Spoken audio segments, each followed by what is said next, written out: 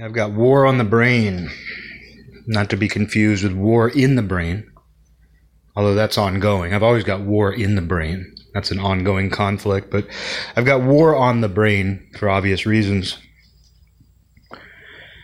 And, it's funny because I've been pretty fervently anti-war, not as a protester or an activist or anything, but just philosophically anti-war my entire adult life.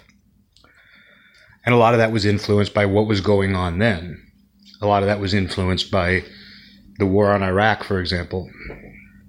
I'm not a pacifist, though. As I've said before, I feel like pacifists trick themselves. When you're a pacifist, you trick yourself into thinking that you're incapable of war. You're incapable of violence. And I think pacifists often are in for a reality check, an identity crisis, because sometimes you're forced into a situation. Sometimes somebody infringes on your rights or something that you hold dear, and you have to react. But you can't come from a place of self-righteousness. It's one of the reasons why self-righteousness bothers me so much, and you sound self-righteous when you say you don't like self-righteousness. It's a very self-righteous thing to say you don't like self-righteousness. It seems obvious. But self-righteousness, it's one of those things where you know it when you see it, you know it when you hear it. It's one of those things where you feel it. And one of the reasons self-righteousness bothers me so much is to me, it's a recipe for conflict and war. And it's often how people justify going to war or getting into personal conflicts. So many personal conflicts come from self-righteousness too. But it makes me think of that phrase that people aren't really using these days. It kind of wore itself out. It became such a source of mockery, but that idea of the right side of history, which is one of the most self-righteous things I've ever heard people say in my lifetime. And it's good that people aren't using it as much. And I know like pundits like Ben Shapiro and people made their silly jokes about it, and it deserved mockery, but it became one of those things that, the right-wing pundits love to point out and make fun of. But as I've said before, like if you want to know what the right side of history is, go to a cemetery, go to a graveyard. Those are the people on the right side of history. And I don't mean that to sound nihilistic, because it's not. But to think that the people of the future will look back on you and respect your values and respect what you believed, well, you're not Nostradamus. You're not Nostradamus. You have no idea what they're going to think. You think they're going to look back and think, yo, they were the good ones fighting for what's right. You have no idea what the right side of history is. But it's such a self-righteous statement, and it's a war cry. Saying, I'm on the right side of history. And what's insane is I knew people who used to say that. Some of the people I used to spend time with here in Olympia used to actually say that. They weren't just the type of people who would say that. They actually said that. They actually used that phrase.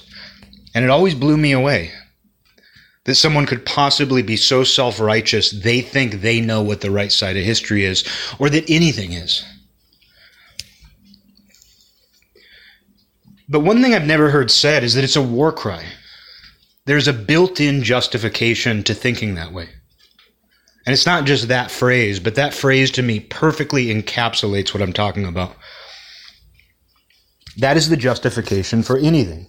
And we've seen it used as a justification for many, many things in the last few years. And the reason it is a justification is because if you feel that you are right, you feel that any means necessary to achieve your goal is better than the alternative. And I make sure, I do my best to keep myself in check so that I don't think that way about the things I believe. I don't torture myself, but I do think to myself, hey, you know what? I don't know if I'm right about everything. I try to think in such a way and live such a life that I'm not bothering anybody and I'm being decent. And I do feel that if somebody infringes on that, that's a problem. But I don't know what that means. It depends on the situation. But, just to kind of segue a little bit here. It's funny to me because, people think that, oh, well, what if X, Y, or Z was happening? Wouldn't that be a reason to intervene? And I have to say, too, I had to respond to an email right when I was on a good monologue. Right when I was on a good monologue. Now, what I was going to say is, just to segue a little bit, people always reference World War II. It's as if it's the only war that ever happened. And it's definitely been, despite how large and complicated it was, the circumstances of it have led people to simplify it to a degree that is definitely not intellectually honest. And World War II has just become this Marvel movie to people. And I've never seen a Marvel movie. I'm just making a jump there. Anyway, I've never even seen a Marvel movie. But the thing, what I'm getting at here, though, is not about like what each country or government or army was doing. But there's been this revisionism as to why and how the U.S. got involved, which is crazy considering it seems to be the war that everybody knows about. Given how much people reference it, you would think that they would know some of these details. And I think the thing is, I think many of these people do know these details, but they use it to illustrate a point, because World War II is this symbol to people, and it's used symbolically. It's not used to actually make a true argument about warfare. It's become just this symbol that you can use. And the revisionism that I'm talking about comes from the fact that people actually think the U.S. got involved in World War II to save Jewish people from Hitler. That was a byproduct, but that's not how the U.S. got involved in World War II. And this isn't my interpretation. This is a historical fact. Pearl Harbor caused the United States to declare war on Japan, and Nazi Germany was an ally of Japan, the Axis, and they declared war on us. I'm not trying to oversimplify it because a lot more was going on within that dynamic. But the United States declared war on the Axis because Japan attacked us, and we declared war on them, and therefore went to war with their allies. That's what prompted our involvement. Because a byproduct was saving people from Hitler, people have revised history to believe that that was our motivation. And whenever you hear people discussing this, whenever you hear people arguing about when and why and how to go to war, they use that as an example. Like when something bad is happening in another part of the world, or anywhere, well, where else is there? Where else is there aside from the world? But it's like, well, yeah, but we went to Germany because look at what he was doing. Well, what if they were doing this? Well, people are doing horrible shit all over the world, and we don't get involved. People are doing horrible shit in countries all over the world, and we still do business with many of them. We don't invade them and save the people who are being tortured and tormented and killed. We don't intervene, which should make you wonder why we intervene when we do intervene. But, the whole thing about, why we went to World War II, why we got involved, to me, that's like if you had a problem with your neighbor and your neighbor threw a rock through your window. And so you blew up his house, which is exactly what we did to Japan. And then you find out that, oh, he's friends with a guy down the street who hates you now too. And so you go to his house and you go in and you beat the guy up, you kill him. I'm oversimplifying things here, but that's the whole point of an analogy. And then it turns out that the guy down the street who you beat up or you killed, whatever you did to him, it turns out that he was extremely abusive. He beat his wife every night. He beat his kids. He molested his kids. It was a miserable place. It was just a nightmare in this guy's house because of him. And saving his wife and kids was a byproduct of the whole situation. But you're not going to say, oh, you know what? I went down the street and I kicked that guy's ass. I killed him. Because I wanted to save his wife and kids. That wasn't the reason why you went there and did that. That wasn't the motivation. And it would be revisionism to say that was the motivation. It would ignore the fact that his friend lived right next to you and he threw a rock through your window. And you blew up his house. And then you got involved in a dispute with that guy down the street because of that. Maybe there was more going on. Just like World War II. But you didn't go down the street to just save that guy's family from his reign of terror. That was a good byproduct, but that wasn't the reason. But the way people talk about World War, I can't even say it. World War II. But you can't revise World War II and say that was the motivation. So when people use that as an example for intervention or going and doing things, saving countries, it's dishonest. And people should just let go of World War II. There's plenty of other examples to draw from. Learn a little bit. I don't make a lot of war comparisons because the reality is I don't know a lot about all the wars throughout history. I know just a little bit. I know they happen. But I'm not going to make comparisons to things that I'm wrong about or I don't know about. I'm just going to make analogies to fighting with your neighbors.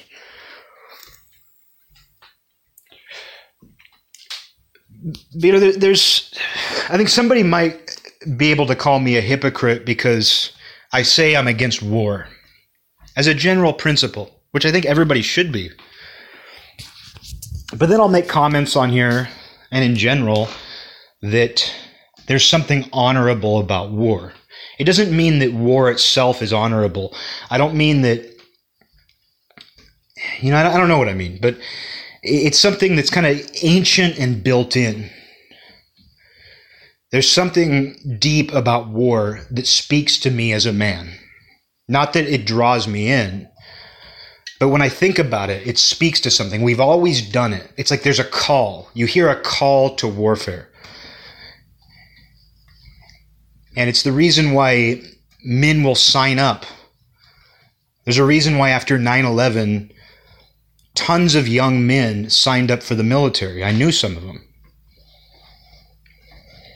No friends of mine, but there were like the older brothers of kids that I knew and stuff. I mean, one of them got blown up in Iraq. He got injured. I knew his brother, played football with him, and his brother and a bunch of his friends, they were high school football players who were a few years older than us. And after 9/11, they all signed up because they felt that call. And yeah, it was because of 9/11 in part. But I don't think it was just patriotic propaganda. I think something in these young guys, these young athletes, said, like, I want to do that thing that men have always done throughout history. I want to serve my country. I want to fight for a cause. And one of those guys, he got injured. He got injured, sent to the hospital. As soon as he was better, he really wanted to go back out. And he did. And he ended up diving on a grenade and saving his platoon, or whatever it was. His group. And I remember when the news came to my school, because he had been, a popular athlete at my school a couple of years earlier. And I remember, like teachers who knew him, it was just shocking. I never really knew him, but that's a good example of there's something honorable about war. Not the reason why we were in Iraq, but that young man getting injured, getting out of the hospital, going back out into the field, and diving on a grenade and dying is awful.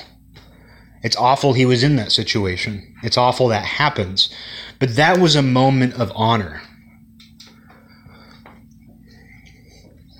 I mean, I sell a CD that I've had for 20 years that I haven't listened to in 15 years, that I still have some sentimental attachment to, and I'm like, oh, I'm making a sacrifice. Oh, God, I'm making a sacrifice because I'm selling something important to me.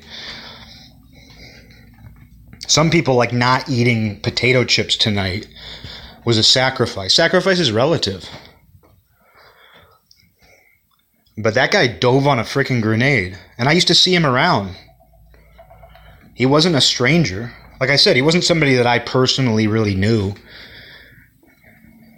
His name was Jake. That's all he was my teammate, my acquaintance's older brother.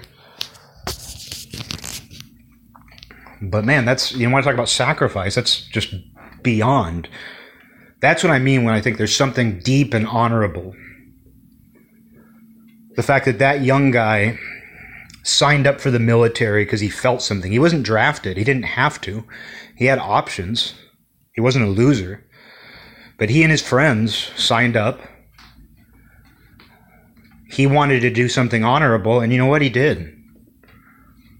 It's terrible. Not what he did, but the situation is terrible. I don't know what his brother feels. I haven't talked to him since high school. But he wanted to do something honorable, and he did. So I feel that I can have an anti-war stance, but also see a certain honor in war. But not a righteousness, not a self-righteousness. Because there's nothing honorable about self-righteousness. Nothing.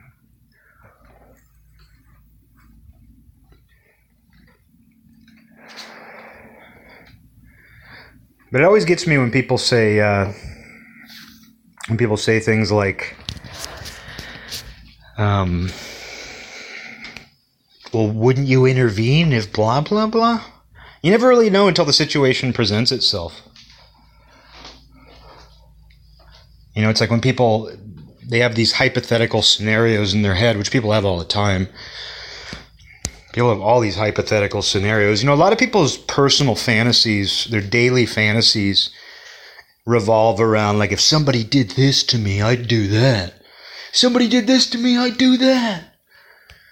I've talked about that before, these kind of defensive platitudes, you might say. I remember I had a good phrase for it a year or two ago. But a good example of those are like, dude, if anybody, like people who are just like going about their daily life will say things like, let me just tell you, if anybody ever fucks with my family, I'd puke on them. If anybody ever fucks with my family, I'd puke on them. Fuck around and find out. That's a good one. Fuck around and find out. That became popular with certain groups of people. But it's not any one group of people. Because I noticed the people who have that, like, sort of these self-defense fantasies, these aggressive platitudes that they repeat. Like, I've noticed the sort of person who says things like, if you ever mess with my family, they're either kind of trashy. A lot of rednecks and people like that kind of have that built in. Whereas, like, the fuck around and find out crowd is like the Antifa, anarcho-communist types, agitators. And I know people who say that. Like a friend of mine that I used to hang out with a lot back when I was looking at social media during like the height of all this madness a year and a half ago, kept saying that. Like, would post things and just be like, fuck around and find out. And I'm like, I know you. Find out what? You're a woman. Not that there's anything preventing a woman from doing something violent. But it's like you're a woman, and I've always known you to be very peaceful. And you're upset about big issues.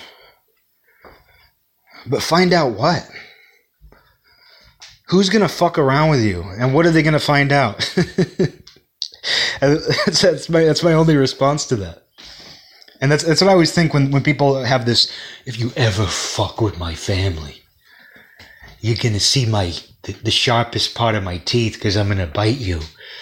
And people who say that shit, I always want to say to them, who even is saying anything about your family?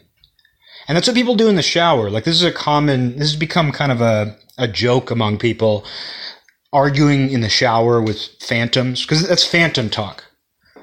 When people say things like that, they're imagining these phantoms who are trying to fuck with them.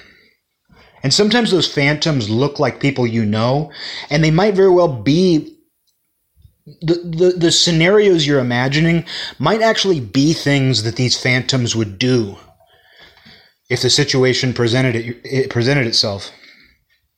But they're these phantom arguments. People have them in the shower.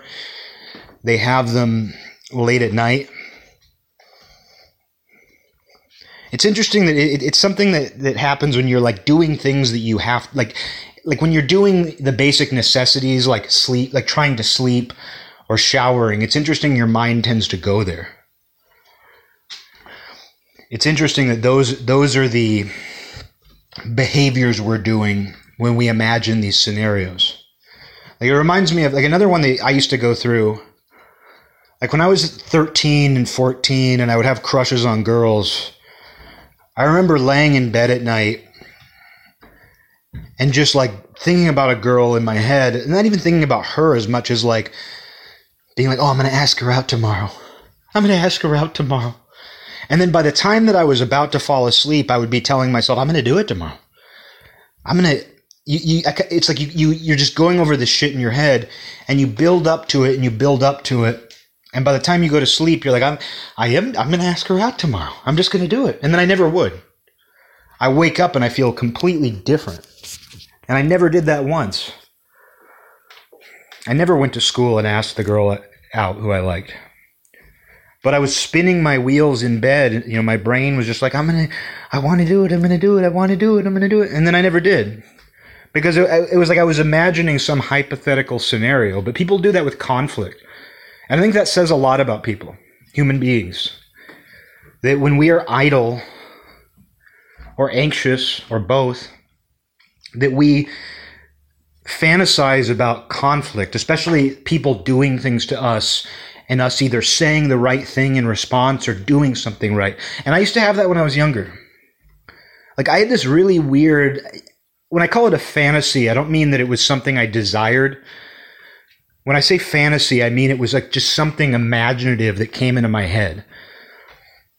And when I played youth football, I remember having this fantasy. It didn't last for long, but I just remember imagining like, I imagined a player on the other team committing an egregious penalty against me, like grabbing me by my face mask and dragging me or something. And basically, me having like justification to like overcome that and be the hero or something. I don't even know. It was that was almost 30 years ago. But I remember having that fantasy. I was like, I was imagining like someone fucking with me.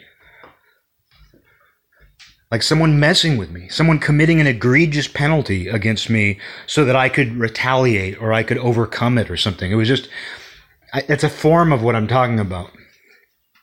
I wonder how many football players had that one. I wonder how many football players imagine that. Like someone doing something dirty in the game, in the context of the game.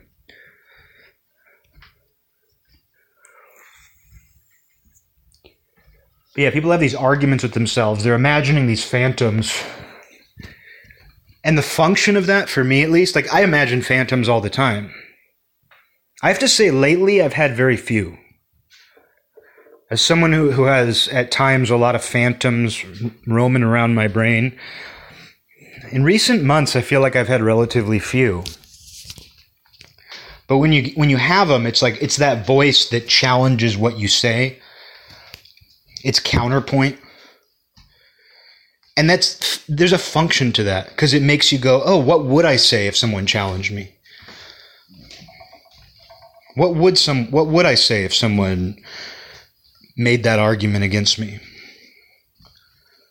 And that strengthens your argument. But people kind of get sucked into these weird self-defense fantasies where everyone's just waiting to do something to them. Everyone's just waiting to mess with them. Everyone's just waiting to mess with me, dude. Dude, everyone's fucking with me. Easy to feel that way. Easy to feel that there's a conspiracy afoot. Another thing that leads people to get into conflicts. Another thing that gets people sucked into the war mindset. It's not just wanting to do something self-righteous. A lot of motivation is like, well, if they did this to me, I would do that. Tit for tat, dude. Tit for tit. Tit for tit. And that's what World War II was for us, right?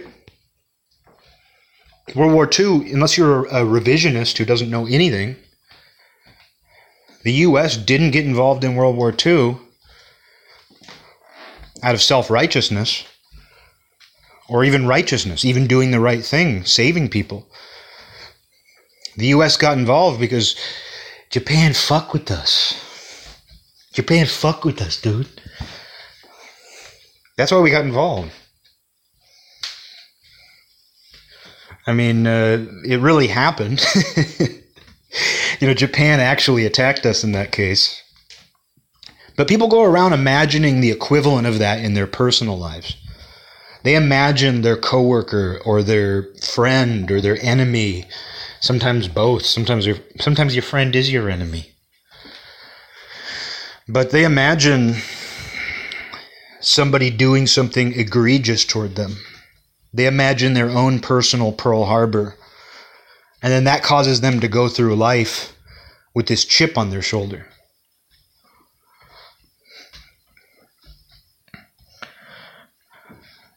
I mean, you see it with school shootings.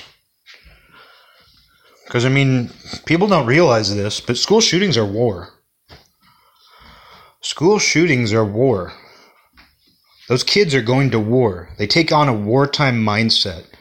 Often there's something kind of self-righteous about it. It's obviously shooting your classmates is very self-righteous. But a lot of it, revolves around this idea that the world is screwed with you. People have treated you poorly. They started the war with you. And that's something I don't relate to at all, but I'm interested in it. Like, I'm not interested in school shooters or school shootings, aside from Columbine now and again.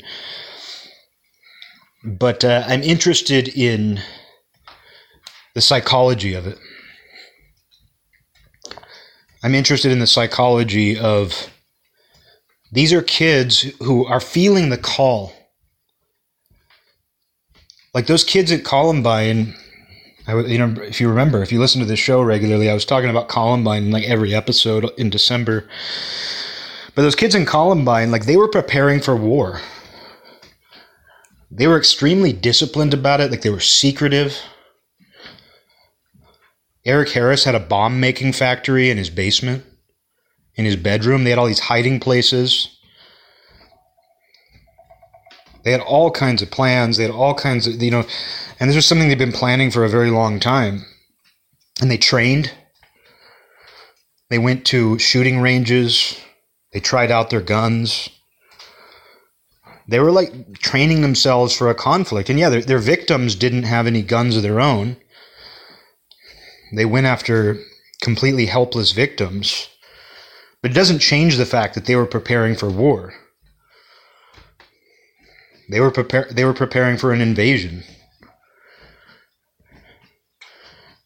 And one of them even wanted to be a Marine or something. I think Eric Harris, his dream was to be a Marine. And I think he got rejected. He was already, his plan to shoot up this, it wasn't like some story, a story. No, it wasn't some like movie story where, he shot up the school because he got rejected by the Marines, but he did get rejected by the Marines. That happened right before they shot up the school, I'm pretty sure. that he got a call letting them know that he couldn't join the Marines because he was on antidepressants. So he had, he wanted to go to war. He wanted to be a soldier. He just chose the worst possible kind of soldier. He probably imagined, he probably had, I would love to know what all his fantasies were. Maybe I don't, but we have a glimpse. We know a little bit. They had journals, they made videos and things. We have an impression of that, but a lot of that's their destructive fantasies of them wanting to hurt people. But I would bet he had fantasies maybe when he was younger, maybe before his brain got malignant. I would bet he had fantasies of being a hero too. I would bet that he had fantasies where he goes and, fulfills heroic prophecies for the U.S. Army or something. I bet he had those kinds of fantasies too. They just got very dark and inward, and he channeled them into this day of terror at his school. It's like the opposite side of the same coin. But I wonder what would have happened if you put those kids in a real war. Because at the end of the day, I don't think anybody could have changed them. I'm going on Columbine again, but that's kind of my take. It's like I do reject the sort of Marilyn Manson, like I would have listened to them. I would have done what nobody would have done. I would have listened. I would have listened to them. Not that that's stupid. I just don't know that it's true. Because when Marilyn Manson said that, and when people make similar comments, I think people have this idea that, oh yeah, that's the missing thing. That's the thing that was missing, is nobody listened to them. Listen to them say what? What would listening to them have done? Like, what would they? What scenario is this where you're listening to them? What are they saying? Oh, hey, I really want to go shoot up a school. The one kid, like Dylan Klebold, his parents were really sensitive and talked about feelings. I don't think they were hippies or anything, but they definitely kind of came, like my impression of them is they kind of had that mindset.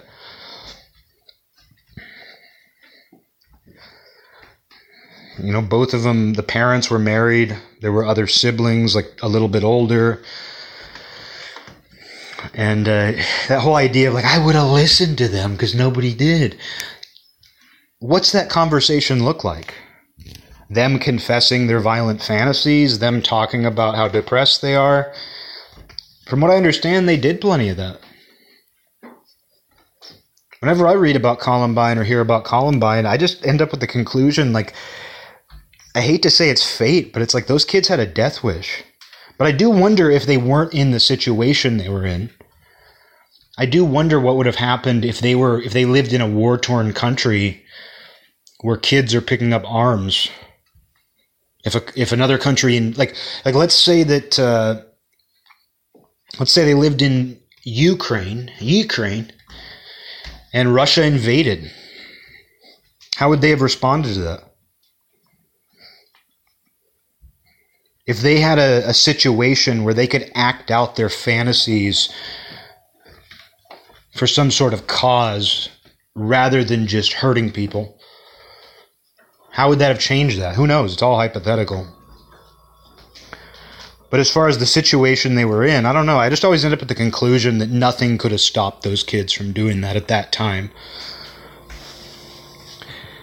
And that idea of like I would have listened to them. I don't mean to make it out to be a stupid comment because I don't think it's stupid. I just always, when people say things like that, it sounds really good. But I've talked about this before, like with suicide.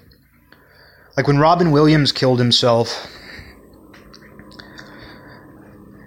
I remember reading things people wrote. Like I read an article somebody I know wrote. They wrote an article, and it was for the company I worked for, actually, so I ended up reading it. And there was nothing wrong with the article. It was just about suicide and mental health.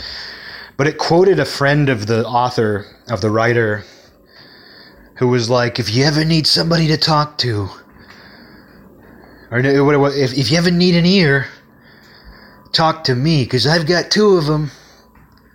But the reality is, when you're in a really bad place, you can talk to people, and that is great. That does help. But it doesn't necessarily solve your problems. And the reality is, too, a lot of people don't even know what to say. They don't even know how to help. They have their own problems. Like, we don't live in a world where if you're suicidal, just talking to somebody is necessarily going to make a difference. It's nice to know it's an option. But it's not a cure. And I feel that way when people talk about Columbine in similar terms. Like, what does that conversation look like? I can tell you the other night I was not doing well. The other night I was not the worst that I felt in the last couple of months, but I wasn't doing well. And I checked the mail, and there was a black envelope with silver writing. And the from line had an old friend of mine, and he used his pseudonym. And I was like, holy shit, I've never gotten mail from him. I haven't seen him for probably 8 years. Doesn't live in this part of the country anymore. And I was like, holy shit, he sent me mail. And it was a fat envelope. Not like there was an item, not like there was an object in it, but like it had a lot of paper in it. And I was very curious. I was like, he sent me mail. That's crazy. And I opened it, and he sent me, I'm not going to go into detail, but he sent me like a couple drawings, just little sketches, and a bunch of writing he had done in 2009 on a train in Nuremberg, Germany. It was photocopies of, like, I guess he had a journal or something, and he photocopied those, and he said nobody else in the right, and he wrote me like a note, a little letter, and he said that nobody else had ever read this writing that he did on the train in Nuremberg. And it was a lot, like it was many pages, and I was like, I'm not feeling great. I don't know if I want to read this right now. I don't mean that in a dismissive way. It just seemed like I didn't have the mental focus to give that the time it deserves. And but you know what? I sat down and I started reading it, and it was incredible. Like, this is a guy who I've never even had philosophical conversations with. We used to hang out a lot. We were involved in some creative stuff together. But we'd never had deep conversations, but I really appreciated what he wrote. It was like life affirming, but also kind of dark. And then the new letter he had written, because these are writings from 13 years ago that he had never shared with anybody. And then there was also a new letter, a current letter addressed to me. And it was very much, like life affirming, but also realistic. And I felt substantially better after reading it. I was feeling pretty miserable, and I was just like, wow, that really just lit a fire in me. And I never would have expected this person to do that. Or not this person, but I never would have expected this person to write something and to get it at a time where I wasn't feeling great. And it wasn't life-affirming in like a motivational, like, keep your head up. It wasn't even about me at all. It was about him. But I was just like, wow. And in the letter he mentioned, like, I was planning on moving to Europe this spring, but war broke out in Ukraine, and that's changed my plans. Like, I think I can't remember the exact country he was going to move to, but he was moving to Europe, and he's like, yeah, I was getting all ready to move to Europe, and then war broke out, and I was like, that's ancient. How many letters said that over time? That's like something you read, and like if you read some like authors writing, like, if someone was famous, they'll publish their letters. If someone was like a famous author, they publish their letters. And that's the kind of stuff you read in there, where it'll say like, oh, I was planning on moving to Poland this summer, but the war got in the way. It's like it feels like it really like put me in a different headspace. Like it was almost like a time machine that I'm reading a written letter, and nobody writes me letters. Nobody writes me letters. Like I'm reading this letter from an unexpected friend, and he's talking about how he can't move to Europe because war broke out, or it made him change his plans or reconsider his plans. And in his writing too, I won't go into too much detail because I don't know that it's public. I don't know that he'd want it publicly shared. But in one of the things he said, he was talking about how everything, including bad things, benefit the mind because they change your way of thinking. He was saying nothing truly bad can happen to you. Nothing truly bad can happen to your mind. Because even if something bad happens to you, it changes the way you think. It changes the way your brain operates. And that's not bad. That's good. And I like that.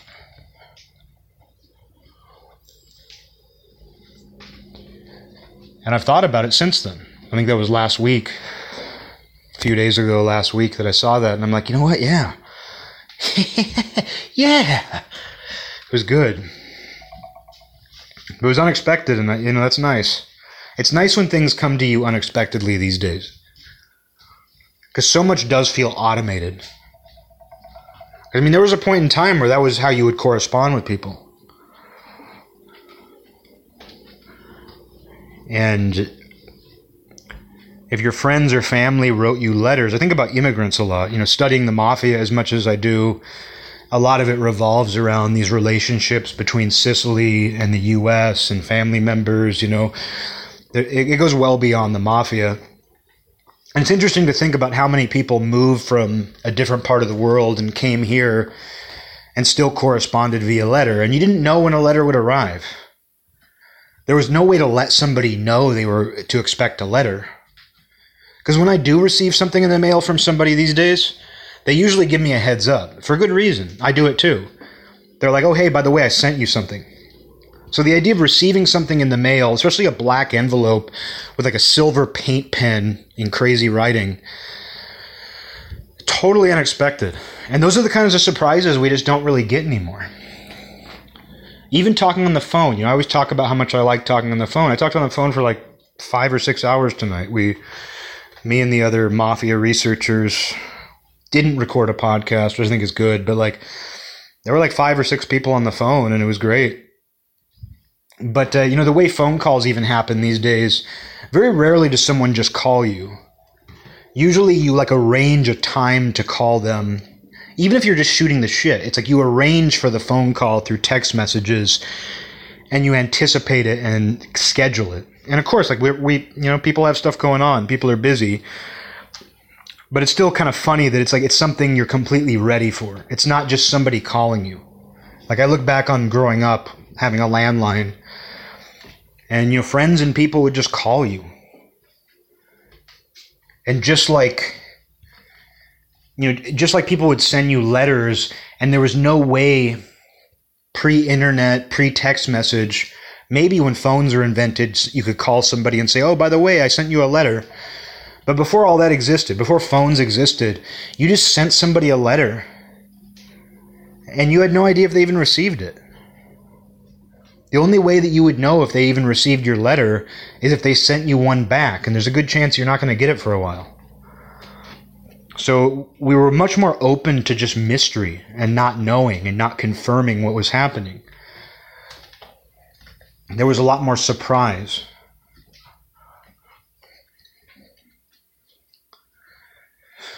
And I don't doubt that that's one of the reasons people are as depressed as they are. That element of surprise is gone. Not just being, spontaneous. Because the things I'm talking about aren't necessarily spontaneous. But they still kind of catch you by surprise. It's, you were more willing to just send things off into the unknown. And then in turn, you would receive things from the unknown. And you can still do that. I wouldn't be here today if that wasn't still happening in my life in its own way. Because you can access that by not expecting anything. When you don't expect anything, you receive things from the unknown a lot. And when you send things into the unknown, you also don't expect a response. You don't expect anything.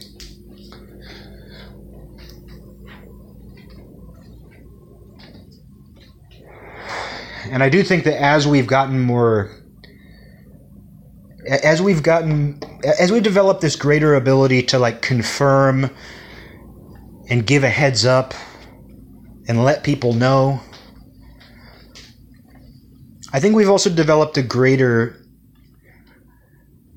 need. I think we've developed a greater sense of expectation, where we expect more. Like if you text message somebody, you expect a response because you know that it went through. You know that they got it. And now you expect something. Whereas when you just call somebody, you don't expect them to pick up. When you used to call somebody's landline, you didn't expect them to pick up. You just called, and if they pick up, they pick up.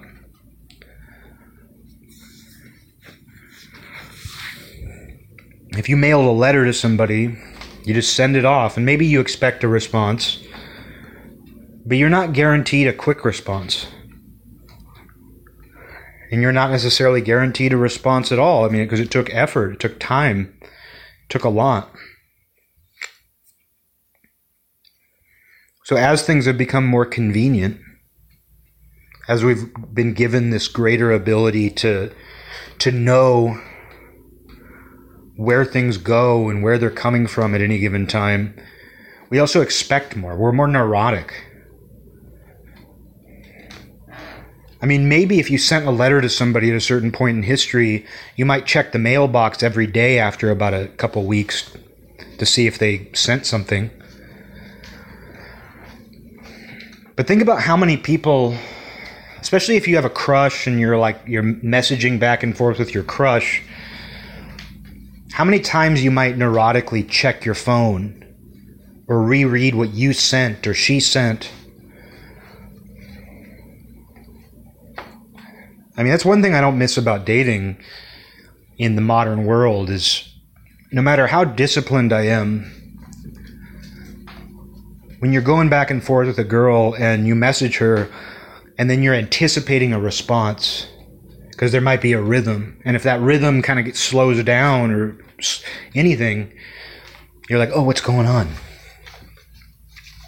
I'm expecting her to say something and she's expecting something of you. And you check things. We're checkers. We are checkers. That's how I would describe modern humanity. We are checkers. We're the people who check things all the time. Check our news feed. Check our phone. Check the news. Check what so-and-so said. Check to see if so-and-so responded. I mean, we check enough as it is, but the way technology has moved us along, we really just spend all day checking. And what is that? What is checking? Well, it's expecting something. You check things because you expect something. An interesting thing to do is to check social media or in the middle of the night when nobody's awake. That's an interesting time because nothing is happening. And you check. You check. And you see the same thing. But there's something glorious about that. Like, during the peak of coronavirus lockdown, I went from before my mom died, around the time my mom died, I was waking up at like 4:30 a.m. every single day. I'd go to bed ultra early and I'd wake up at 4:30 a.m. and I want to get back to that. But then with lockdown and everything, I ended up staying up extremely late. And you know what? I found it very peaceful. I mean, I've always been more of a night owl. which is why waking up early for a while, getting up so early, was different for me. But there was such a peace, especially in a time of psychic frenzy, which isn't over. But when the psychic frenzy of coronavirus hit, I really enjoyed just being up in the middle of the night when everybody else was asleep and knowing that nothing was going on. Knowing that nobody was doing anything on their computers or their phones.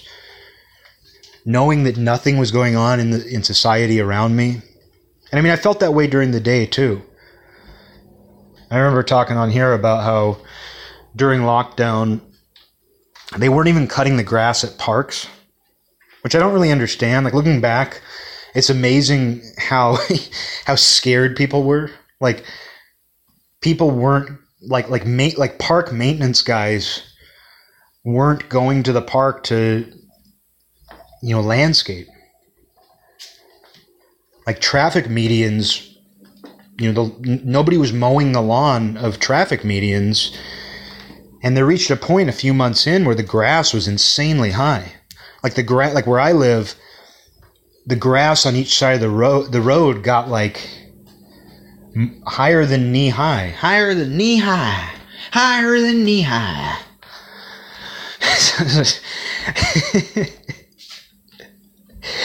I feel like I'm some like cowboy settler coming upon like a native community. Higher than knee high. Higher than knee high. Speaking some native tongue. Higher than knee high. Higher than knee high.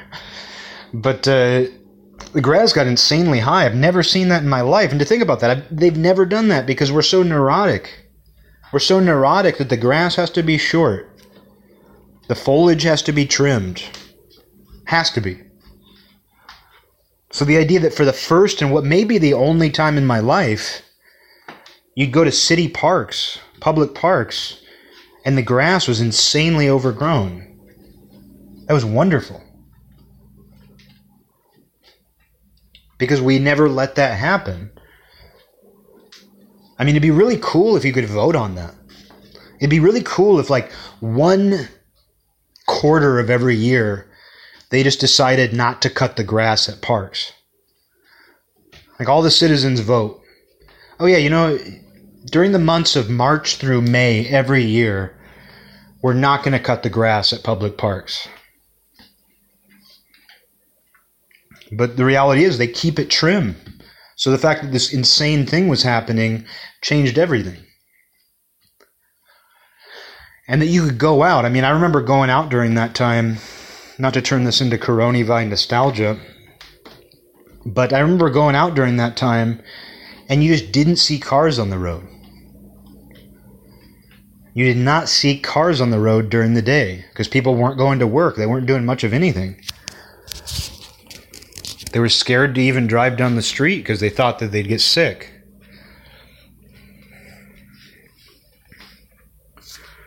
I had to go to a store today and, people... I mean, I expect people will be wearing masks here for a long time. It just seems like that sort of place. And I don't give a shit about masks one way or another. But I went into a store today and I was on the phone and I just had to grab something and I walked in without my mask and I was like, oh yeah, you don't have to do that right now. And they didn't say anything. I just was like, oh yeah, you don't have to do that. I can just walk into a place. I know a lot of people have been doing that. I'm not saying it's anything that cool, but in this area, every single store mandates it. It's been a while. It's been since last summer that they allow you to do that. And so it was just nice just to go in and be like, oh yeah, I'm not putting it on. Higher than knee high. It's my song. It's my war cry. Higher than knee high. But yeah, it's just amazing that we just don't even let that happen. It was surprising to me, even though I'd seen the grass growing, like even though I'd gone out all the time and I'd seen the grass growing, there was a day where I was just surprised. I realized how, it was probably that time of year where like our springs in Washington, Western Washington, like we'll get like on and off rain during the spring, and then like when the weather starts to warm up, that combination causes plant life to just shoot up like amazingly quickly. So I think something like that probably happened, like the weather warmed up and plants grew like 5 inches. Grass grew 5 inches. So there's one day where I was just driving down the road and I looked over at the median and I was like, that median is overgrown. The median's overgrown. It was one of those things though where I was surprised by it because I'm so used to this neurotic human tendency to make sure everything's trim, to landscape everything, to do it regularly. The city does it because it looks nice.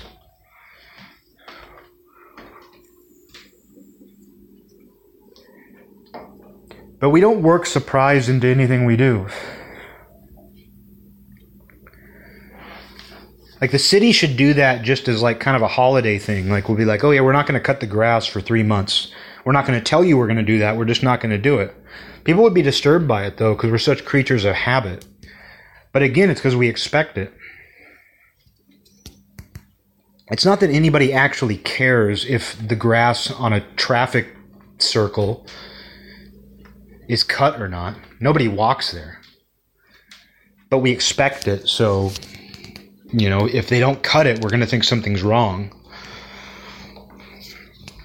But it was the same sort of feeling like at night where like I would sit there at night and just be like, nothing is happening right now. Nobody is awake. This is sort of like a Twilight Zone, like I'm the last human being alive. And it wasn't a bad feeling. It was just peaceful. Not that you want that. Not that you want to be the last person alive. But when you have little moments where you feel like that, there's relief to it.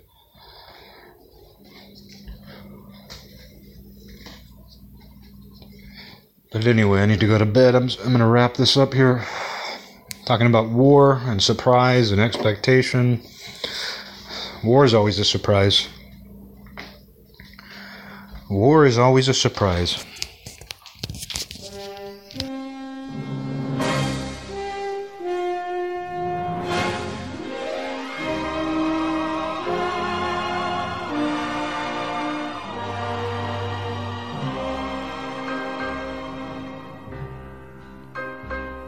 This land is mine.